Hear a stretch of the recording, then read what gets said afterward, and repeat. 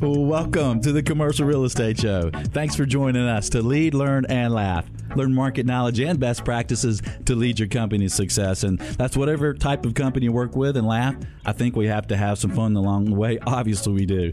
I'm Michael Bull, your host of the world of commercial real estate. Thanks for joining us today. Remember, if you have any commercial real estate questions or if you have comments about the show, we do appreciate hearing from you. Our phone number is 888-612-SHOW. Our email is info@creshow.com. You can also connect with us through Facebook, LinkedIn, Twitter, Google+. You can find them all at the show website, commercialrealestateshow.com. Well, today we're going to focus on important lease issues in this cycle, or we could call it, oops, I should have covered that in the lease. We were a little slow there. You want to do that again? No, I love it. You know, it's interesting. People get all concerned and deeply involved in a sales contract sometimes that may last 60 or 90 days, and it's fairly straightforward, but a lease that controls their company or controls their property sometimes for many years, sometimes gets signed without enough thought behind it. And commercial leases could be the most important documents you'll ever sign. Well, there might be one more important. What would that be? A prenup? Okay. Easy. Okay, all right. No comment. Well, if you're involved in your company's leases or you have anything to do with commercial real estate, including dealing with income properties, a deep understanding of leases is vitally important. Well, let's meet our guest. David Tenery is with us. He's a principal of the Office Properties and Development Group at Regent Partners. David has been involved in the development of more than 6 million square feet in the U.S. and Latin America. David also has led a class on commercial leases with Cornet for 24 years. David, thanks for joining us today. Great to be with you. Thanks for having me, Michael. Also, please welcome John Neville. John is a partner with Arnold, Gold & Gregory. AGG is a full-service law firm with 160 attorneys with offices in Atlanta, Miami, and Washington, D.C. If you appreciate the Commercial Real Estate Show, AGG is one of the companies you can call and thank because they're sponsors, and we appreciate that. John's practice is focused on commercial real estate, and he has lots of hands-on experience with commercial lease issues. John, thanks for joining us today. Thank you, Michael. Also, please welcome Phil Baugh with Baum Realty Group. Phil has successfully managed the strategic expansion for retail clients in hundreds of markets across the United States. Commercial leases have been the backbone of his business every day for at least 15 years. Phil, thanks for calling us from Chicago today. Thank you, Michael. Well, we appreciate having you on. And guys, commercial real estate leases are an important and serious subject, but we'll have some fun with it too. We've only touched on the surface of the importance of lease document. Lease can control a tenant's business and their use and cost for real estate for many years. And John, if a tenant is renewing a lease or negotiating a new lease directly with the landlord or through the landlord's agent, who in this situation is representing the tenant's best interests? Well, I mean, I'd like to think that everybody involved on the tenant's team would be representing the tenant's interest. But, I'm a sort of a big believer that at different phases, different people should be taking the lead. And so, at the early stages, as the deal's being structured, someone like Phil, a really good broker who knows the market, knows the concept, should be taking lead, I believe, along, of course, with the tenant whose money ultimately is at stake. Once that deal sheet gets signed and it goes to the lease stage, it's really important, whether it's us or someone else, that an attorney who does this every day be hired. Because like you said, it's a 20-year commitment, sometimes more. And, if that contract isn't negotiated properly, there could be a lot of bad ramifications. I guess in some cases, medical tenants and other tenants, you see them working directly with the landlord or the landlord's agent, and they're not represented. David loves it when that happens. Absolutely. So I think that could be a mistake. I mean, when you read about some of the largest law firms in the country and companies that have their own real estate departments, they're still hiring tenant reps like Phil, right? Absolutely. I mean, I think some of it is what, knowing what you don't know. And so it's always the best interest to have a group that can bring their experience to the table and negotiate on your best interest. Right. And perhaps to bring just a better reality to it, the fact is you're right. Landlords love it when tenants show up without representation, and there's a good reason for that. We typically end up with a much better deal for the landlord and charge the tenant a whole lot more rent for the period of time and operating expenses and TI and all those things that fall into a lease. But the reality for the corporate America side is is that if you look at your real estate cost, it is typically one of the top 3 biggest items in your balance sheet year after year. And so my sense is you're not going to go negotiate any of those other 3 without proper representation and a good strategy, and certainly a lease shouldn't be considered any differently. That's right. And let's talk about the LOI, the letter of intent. In most markets, tenants and tenant reps use letters of intent or proposals to negotiate the major points of a lease prior to work on the actual lease document. Phil, how important is it for the tenant to include more than just the basic points in an LOI? Well, Michael, if you were to negotiate a lease using just the basic points, that'd be like playing a football game with just a quarterback and a wide receiver. You have a chance that you can score, but you're leaving yourself open to risks, linebacker-size risks, and miss an opportunity to position yourself for success for your business. So we think it's really important to include a lot of different points in your negotiations right up front to protect your interests and avoid your costs. So there's things like really strong exclusive language with teeth in it that keeps your competitors out of the shopping center that you're going into, or maybe language that restricts what landlords can do with parking to ensure that your customers will always have enough parking to come to your business. Or there's ways to avoid costs, like a lot of people are going into second-generation spaces, and HVAC could be a really big-ticket item. So we always push to have the landlord cover any repair or replacement on existing HVAC so the tenant's not open to some unplanned major cost down the road if that stuff should break. So there's a lot of things you got to get into that negotiation right up front. The only thing I'd throw in there, and I agree with everything that Phil just said, is that you can go overboard in a letter of intent and include legal things. And it's sort of dangerous sometimes when non-lawyers start drafting legal language. And, in particular, I saw a letter of intent the other day that had a section, actually, one was on indemnity and one was on landlord default and remedies. And it looked like they had almost cut and pasted out of the landlord's form lease and put that into the letter of intent. And there's really no need for that type of language to go in a letter of intent because, number one, the lawyers are going to renegotiate it anyway. Number two, the people reviewing it, that's just not what they're best trained to do. And number three, it'll slow down your letter of intent because the longer that letter of intent is with non-legal things, the longer it can take to get done. But I do agree with the business points that Phil just pointed out. I would agree as well. I think the only area we would differ, John, in some respects, is that while you don't want the LOI to turn into the lease itself, it is a critical tool on the front end for both the landlord and the tenant to be able to assess the other party's position on very key and critical issues, as an indemnity perhaps, and as a landlord default. And so in some respects, those at least ought to be covered because if I'm a landlord and I see a tenant coming at me with certain issues I'd like to see covered and they're not willing to talk about that, I know I'm borrowing that argument somewhere down the road. So I'd like to know about that sooner than later. But the problem is that a lot of times the LOI stage, at least in my world, my tenants won't get me involved. Yeah. So there's nothing from my perspective more frustrating than to get a letter of intent that's been well negotiated by the landlord and the tenant thinks they've negotiated it well, but in reality they don't even really understand what they just agreed to indemnify for instance. Yeah, I love it when the landlord at the table will pull that letter of intent out exactly. of the lawyer and say, "Well, you agreed to this right here. This exactly. is a closed issue. Why are we talking about this?" Right, and I think a lot of the business points though that sometimes get left out of an LOI should be covered up front so that. Because there's such major points in a lease. It's not just the rate and the terms and the escalation. I mean, there's a lot of important business points, and that's why we're talking about leases today. And what about, John, what about the LOIs being unenforceable, or should you have strong language in an LOI that says that it's not enforceable? And also tell us about when you're sending a lease for comments, should there be some strong language along with that lease for comments that's unsigned that this is not enforceable until it's executed? I think the first question is yes. The second answer to the second question is no. A letter of intent needs to have language in it that says it's not enforceable. I think almost everyone does. There are actually some cases out there across the country where people have inadvertently entered into leases or contracts that they thought were LOIs because non-enforceability language was omitted. So, it's easy to put a sentence in there saying this is a non-binding agreement of the parties that's going to be used as a roadmap for negotiating a contract or a lease.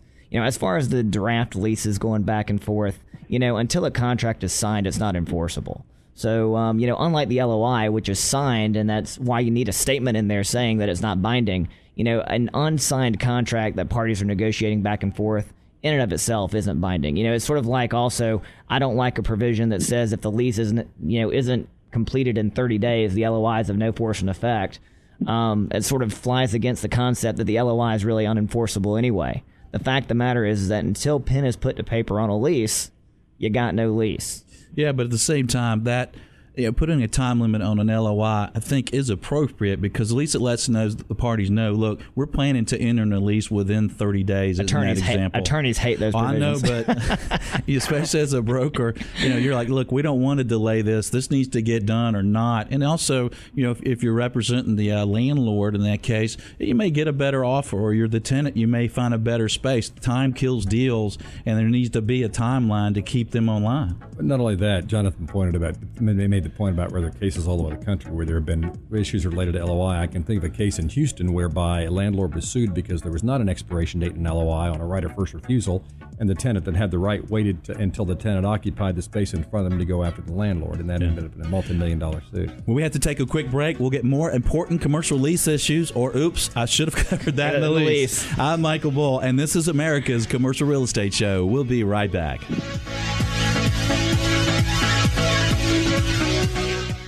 The Commercial Real Estate Show is brought to you by Bull Realty. When your business requires proven performance, visit bullrealty.com. And Arnold Golden Gregory, a law firm that makes a difference. Visit agg.com. And by France Media, providing exposure to the world of commercial real estate. Visit francemediainc.com. And by Resnick Group, a top 20 national accounting firm focused on real estate. Visit resnickgroup.com.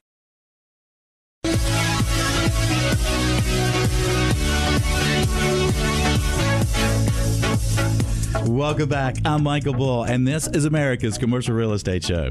If you'd like to know the absolute latest on any commercial real estate related subjects, check out our show podcast.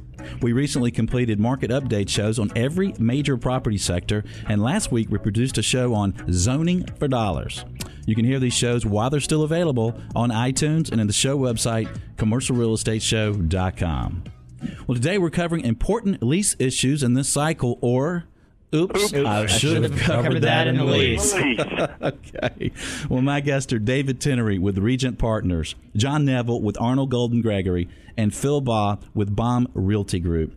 Guys, in this cycle, some tenants have had issues with their landlords being foreclosed on, and in some cases, finding the lender will not be willing to honor their lease.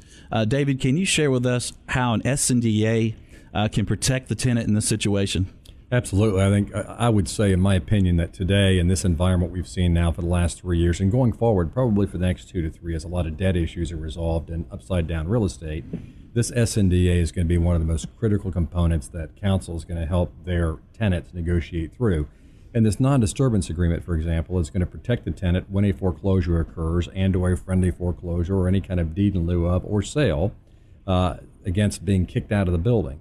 And when you think about this, that most of the institutional type buyers today are looking at real estate assets, particularly during a distress period, are buying those an investment. They're not necessarily buying real estate, they're buying an investment vehicle, and they've got to get a return, and they're going to be combing through that investment vehicle, looking for every opportunity to return they can. And if that means a tenant's paying a low rent because they've been smart enough to take advantage of a low lease rate in the current environment, there's going to be a way that that landlord's going to try to find to get that tenant out of there, rent that space to a higher paying tenant. So critical to have these things and have the protection of a non-disturbance agreement within the lease document. And John, they could also protect the lender in those situations well, where the tenant then is therefore can't get out of the lease, right? That's right, because there are some cases and laws out there that say that in the event of foreclosure, that without an SNDA, that lease as a matter of law has gone away.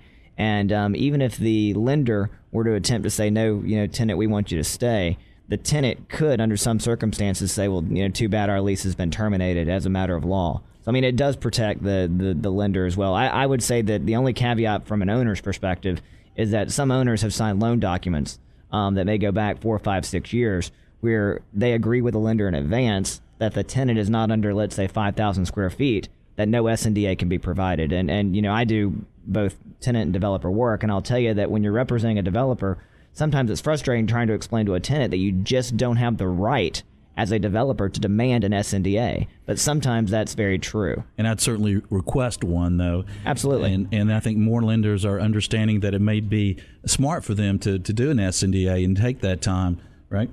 Indeed, we opened our conversation this morning with respect to letters of intent. To me, an SNDA provision and or commitment to have that is really a good thing to have in that initial letter of intent offer, because again, right away whether you've got an issue on the tenant or the landlord side with a critical component. Fully agree. And as we're talking about distressed landlords, one of the other things to think about is that the tenants are looking at ways to go after distressed landlords to get great deals.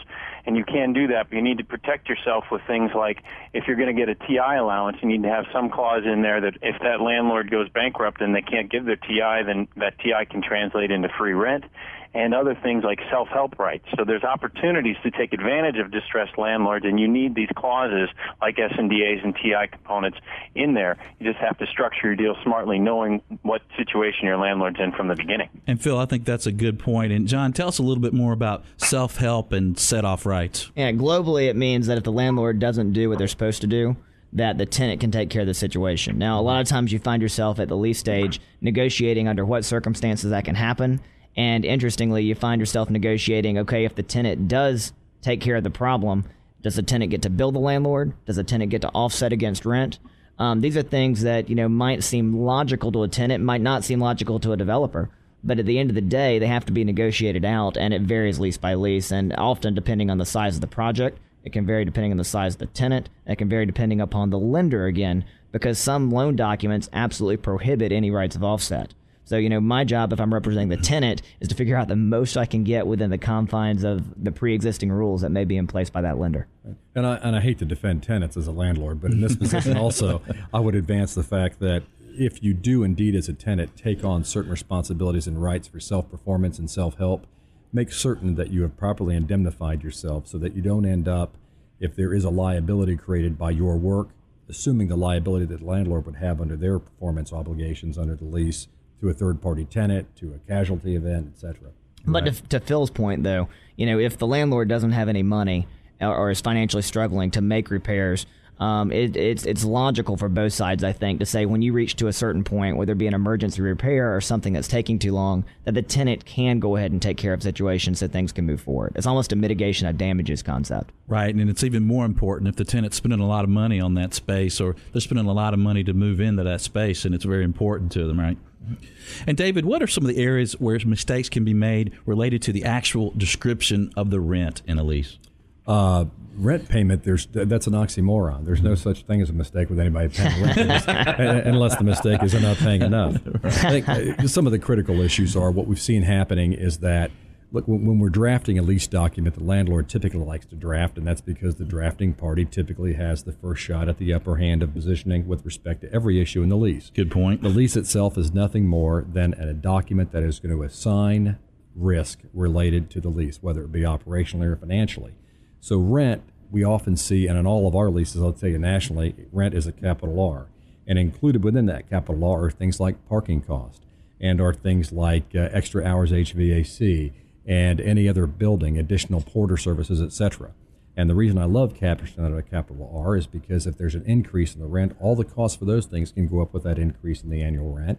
And I also have the right to default a tenant if I need to default them, or if a lender comes in behind me and wants to default them because they're not paying enough rent and they haven't paid the extra HVAC bill, or they haven't paid the parking cost, or they haven't paid for the extra day porter service hours, or coffee, or whatever those kind of things are. So really understanding what is under the defined rent category and how that will work against your default provisions are just critical. And the key is to negotiate, if you're representing a tenant, to negotiate those things out of the capital R rent that you want out. I mean, Phil can tell you, we've worked on deals together. We can spend weeks arguing about, for instance, what's a permissible operating expense and what isn't. That could be a whole separate show as to what you should and shouldn't include. But, for instance, capital expenses can be ridiculously expensive and can make costs go up dramatically for a tenant. And really mess up a budget, especially if you're working with a smaller tenant or a restaurant or something like that. We'll fight aggressively to exclude capital expenses from operating expenses. But, if they wind up being included, that is a part of the rent. And if they're not paid, then the tenant's in trouble, even if their operating expenses double from one year to the next. So it goes back to the point of why you need an experienced professional like you, Michael, or like Phil, to negotiate the deal on the front end and then hopefully get a lawyer involved to fix the language before the lease is signed. Fix what we broke to start with. Pardon? Fix what we broke when we did the LOI. No. Not you or Phil. Not you or Phil. Okay. All right. We're going to take a short break. We'll get more commercial lease issues for you in just a moment. If you appreciate the show, reach out and thank our sponsors. I'm Michael Bull, and this is the Commercial Real Estate Show. We'll be right back.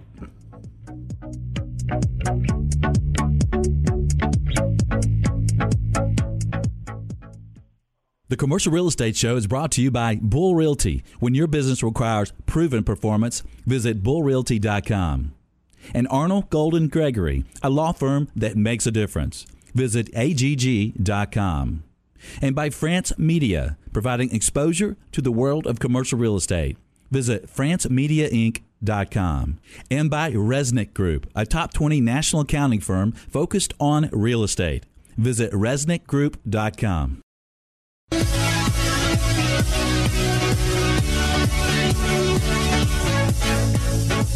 Welcome back. I'm Michael Bull, and this is America's Commercial Real Estate Show. If you'd like more great commercial real estate information, subscribe to the show blog at commercialrealestateshow.com and follow the show on any of the social media sites, including Twitter. Our Twitter usernames are at CRE Show and at Bull Realty. Well, today we're covering important lease issues in this cycle, or Oops, I should have covered that in the lease. Okay. My guests are David Tenery with Regent Partners, John Neville with Arnold Golden Gregory, and Phil Baugh with Baum Realty. Let's talk about some other ways to control cost for tenants. Phil, let's start with you. If you're working for a retail tenant, what are some ways you might control CAM, the common area maintenance costs for your tenants? Well, Michael, CAM unchecked can be like a black hole that just sucks profit out of your business. I mean, the first thing that you need to do is to make sure that it's being calculated correctly. So you want to make sure that your pro rata share of the CAM is based on the gross leasable area in the building, not the leased, because if a tenant moves out, then you're going to be increasing your CAM cost and paying for that unoccupied space. The other component of it is that, let's say you're in a multi-tenant building with retail on the first floor and office or residential above. You want to make sure that your component of CAM is based on the retail portion of the building, and you're not paying CAM on the janitorial costs to clean the office space above. Then you've got what I call kind of the no cousin clause, and I like to put in some clauses there where, you make sure the landlord is charging CAM rates based on commercially reasonable and competitive rates, so they can't just go out and hire a relative and pay them some astronomical fee to provide security. Well, be careful. We're doing this show in the South. We have cousins everywhere. John, you had I had mentioned before the break that, to me, my biggest pet peeve by far is are capital expenses if I'm representing a tenant. And the logic of that is this. The landlord is charging rents to rent a space out, whether it be office, retail, what have you. If the landlord didn't have an asset, it couldn't be collecting any rents. So the fact of the matter is that capital expenses are those expenses that landlord has to incur in order to have something to rent, as compared to the ongoing maintenance and operation of that asset. And so, I've yet to hear a good argument as to why that logic is wrong, because at the end of the day, the landlord has to have an asset. And the thing about capital expenses is that these are the biggest ticket items that possibly could be passed through to a tenant. I have seen leases that we did not negotiate, but that had CapEx fully included. And, if it's left in there on range, it can double a tenant's expense in a given year, sometimes even having the operating expenses be as high as the negotiated rent. Yeah. And that can put somebody out of business. So, it's really important, whether it be the broker or whether it be the tenant lawyer, to negotiate out capital expenses. And again, I think the logic is really sound why they should not be included. Well, there's some good points to that. And I want to move on to office leases. David, what are some ways tenants like to try to control their expenses and exposure to rising costs? They send a team of lawyers to the table that'll try to take your operating expense rights away. Wow. That's how they do it. No, in all seriousness, I think what we see more and more is a request for cap on the level of increase in operating expenses. And typically, the middle over the last 10 years seems to be that with respect to controllable expenses, a reasonable cap is appropriate. But some things aren't controllable. For example, who knows what's going to happen to the tax base in any given area of the country, and so those are the kind of things you want to push aside. I absolutely think John makes a great point that there ought to be a no cousin, or I think it was Phil that said it, a no cousin clause. I'll take credit for it, though. That's okay. All right, great. and all those expenses certainly should be documented properly, and the tenant ought to have the right to audit those things and understand what's there. But keep in mind, guys, those are expenses. That's not profit. It's a common area maintenance cost, and somewhere they're going to be paid. With respect to the capital item, I think when you look at it, you're right. That those costs typically are planned by a landlord, and it's really only the surprises that a landlord ought to be at the table talking about with respect to capital expense pass-throughs to tenants. And even in those surprises, if a tenant has 5 years left on the lease and it's a 20-year life cycle of the item, the negotiated point ought to be that the tenant is only going to pay a pro rata share of the time that they are in the space, and not certainly be slapped with a capital expense that's made day one that they're going to pay on. The tenant's going to double their rent, et cetera, as you suggest, as a result of enjoying that for a very short period of time. And David, are you seeing a lot of office leases go from gross to a more of a net setup now? Yes, and that's really more driven by the fact that commercial real estate of any size has really moved in the last 10 or 12 years from a Main Street business to a Wall Street business. And so you're seeing the need for true measurable income, clean, benchmark measurable income on the net operating bottom line when assets are being financed or sold. And so really the purest way to do that is through a net lease without the base operating expense and all those kind of things. And so we're seeing more and more of that trend, and that will continue. So it's going to be more involved for tenant reps in the office market to get involved more in the CAM and understand that and protect their tenants in those situations. Well, let's look quickly at personal and corporate guarantees. Landlords want them, tenants don't want them. John, start us out here. What are some other options to work this out in a lease? I mean, other than just having the tenant's principal say no, we've encountered this a lot, and an option that if the tenant or if the tenant's principals has some decent collateral is to offer posting a letter of credit. We just worked out a deal recently where the landlord started wanting a full-term guarantee, but because of the attractiveness of having a letter of credit and it being easily accessible, funds to the landlord, we got a 1-year letter of credit negotiated, in the same deal where the landlord wanted a full guarantee. It worked for the landlord, it worked for the tenant, and most importantly, the tenant's long-term contingent liabilities were limited. All right, we're going to have some more tips for you on important lease issues. I'm Michael Bull, and you're listening to America's Commercial Real Estate Show. We'll be right back.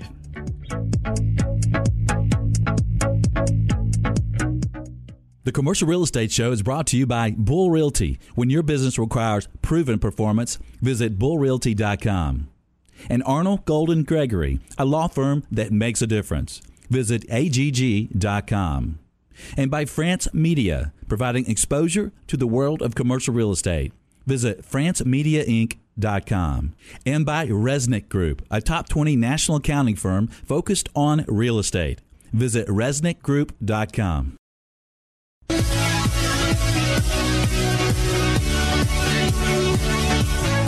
Welcome back. I'm Michael Bull, and this is America's Commercial Real Estate Show. We have some great shows coming up, including a show next week where we'll get the latest from the national leaders of ICSC, BOMA, CCIM, and CREW. If you'd like a once-a-week email announcing the show topic, you're invited to sign up at commercialrealestateshow.com. And if you're having a drinking show on website mentions, you're going to need a designated driver here, I tell you. Well, today we're covering important lease issues in this cycle, or...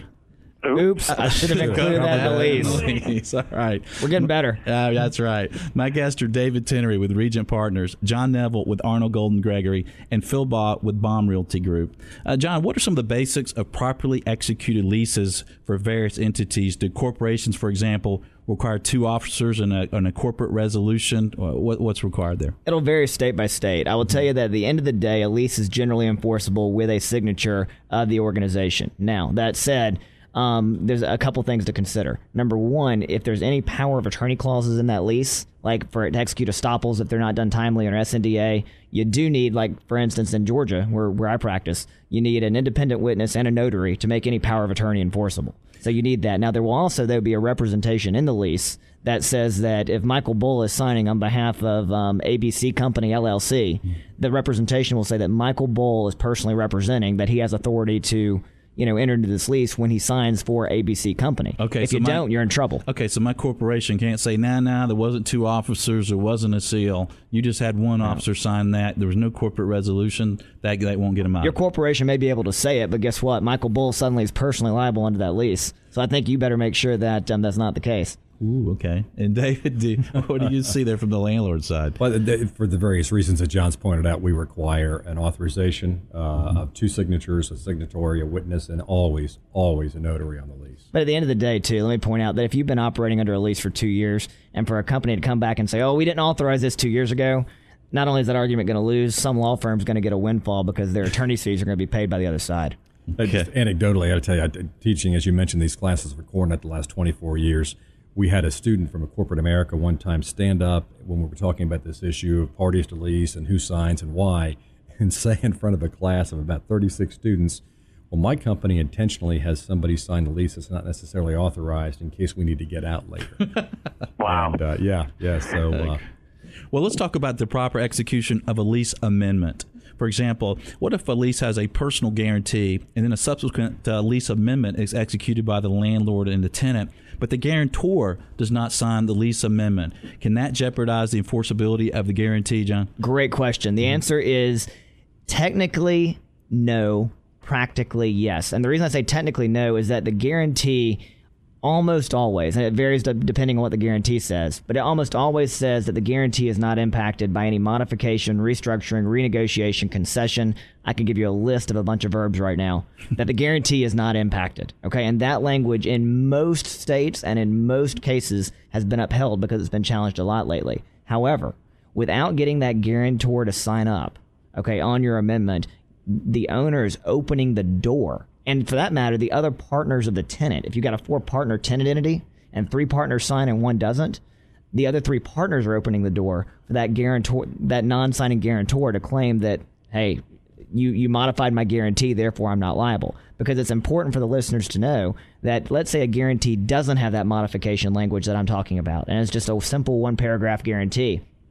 The basic law is that if the underlying obligations of the guarantor change, the guarantee goes away. That's why you have all those disclaimers. But at the end of the day, a guarantor may know just enough to be dangerous, and they may make that argument, and then the next thing you know, you're paying attorneys and dealing with a guarantor trying to get out of a document that's probably enforceable, but nonetheless, it's become a thorn in your side. Well, I know if I guaranteed a lease and the tenant exercised the option to, or just did a renewal, did an amendment, and put some more term on that lease, I think I would have an argument that, hey, I didn't agree to that extended term. I agreed to that initial term. And if you have a 1-paragraph guarantee, that's true. But if the guarantee you signed said that you agree to any amendments, extensions, modifications, increases in liability, then you're on the hook. Okay. What are some of the issues you run into related to options to renew leases and expansion rights, Dave? Well, it's become more and more a problem, and I think as we begin to look at the slow but sure growth of the economy again and some job pickup to happen, we're at a point now where tenants that have negotiated leases in the last 3 years have just scratched down and taken the nominal amount of space they absolutely have to operate efficiently.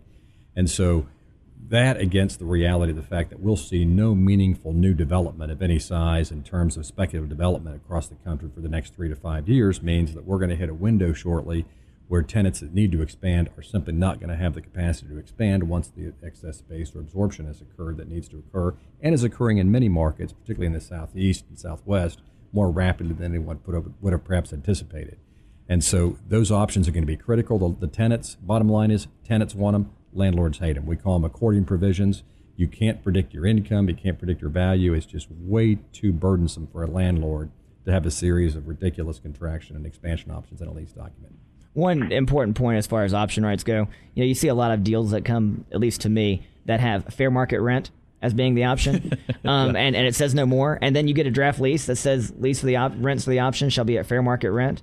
In many states, including Georgia, fair market rent, nothing more than that, is unenforceable as a matter of law. You've got to have a mechanism as to how you determine fair market rent, even if it's simply fair market rent shall be the fair market rent that landlord determines in its sole discretion. That's enforceable. But just to say fair market rent is unenforceable. That's not much of a renewal option. It's not, but at all. It's a perfect renewal option. Exactly. Listen, in all seriousness, do you want, if you're selling widgets or you're selling cars, do you want somebody to cap automatically the value that you're going to be able to get for your asset at the end of the day. No, the market ought to determine in a free market environment what kind of rents you ought to get. Therefore, it ought to be market-based with not some arbitrary cap or some ridiculous approach to trying to value the Arbitrary and landlord. ridiculous. I love it. Okay. All right, we're going to have more important lease issues after a quick break. If you appreciate the show, reach out to us and say hello. I'm Michael Bull, and this is America's Commercial Real Estate Show. We'll be right back.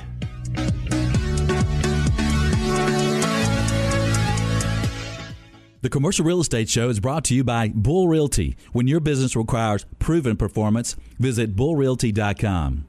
And Arnold Golden Gregory, a law firm that makes a difference. Visit agg.com. And by France Media, providing exposure to the world of commercial real estate. Visit francemediainc.com. And by Resnick Group, a top 20 national accounting firm focused on real estate. Visit resnickgroup.com.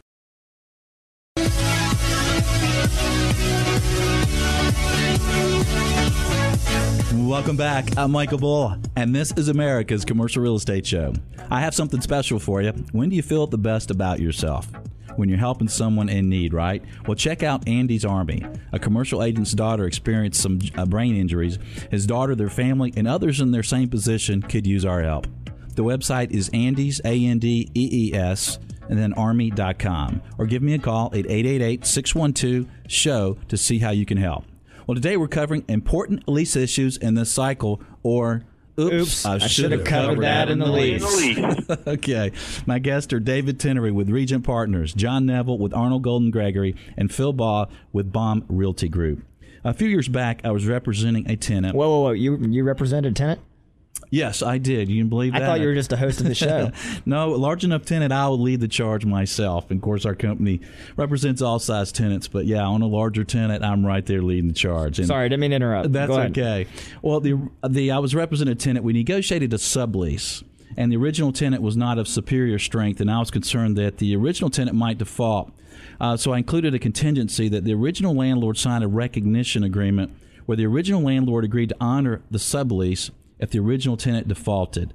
And John, can you share the use of recognition agreements with our listeners? And bottom line, if you're doing a sublease, and especially if you're representing that subtenant, make sure you have a direct relationship with the master landlord. Too many things can go bad. What people don't realize is that in a sublease setting, really you don't even have a contractual relationship if you're a subtenant with the ultimate owner. Everything has to flow back through that sub-landlord.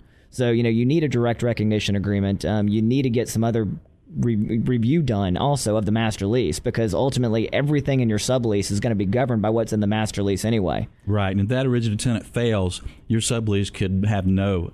It does go away. There's no could. There's no could. It does. And let's talk about co-tenancy agreements, where the tenant has some rights to a rent reduction or to cancel the lease if an anchor tenant goes dark. Phil, what types of issues do you see today regarding co-tenancy?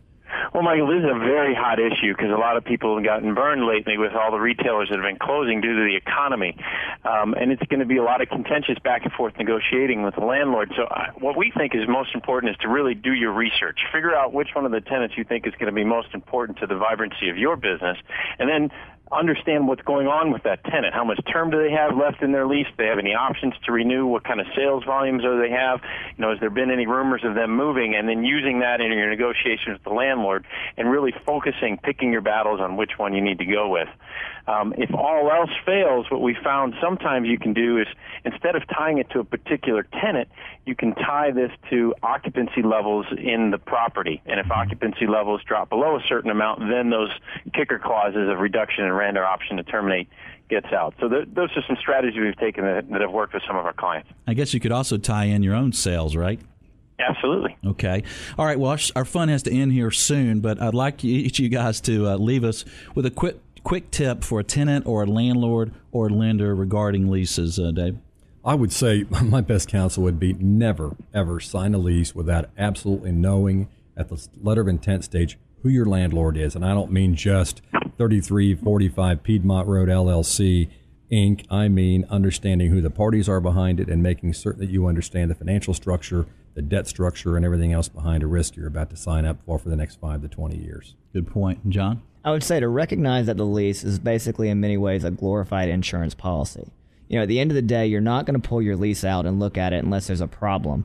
And then both sides, owner, tenant, even lender, will then look to see if that lease has covered them for the situation that's arisen.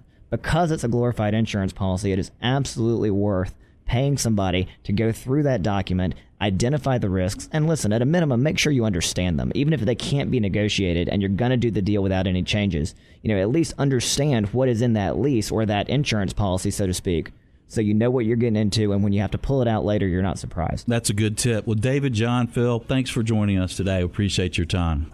Thank you. If you'd like more information on commercial lease issues, the contact information for everyone on the show today is available at commercialrealestateshow.com. Well, can you join us next week? Well, I hope so. We're talking to the national leaders of ICSC, BOMA, CCI, and crew. Until next week, be sure that you always lead, learn, and laugh, and join us for the Commercial Real Estate Show.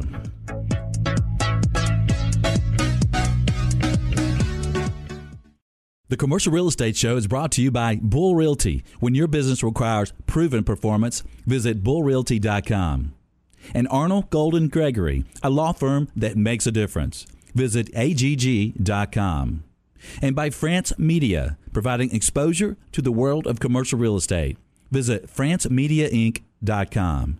And by Resnick Group, a top 20 national accounting firm focused on real estate. Visit resnickgroup.com.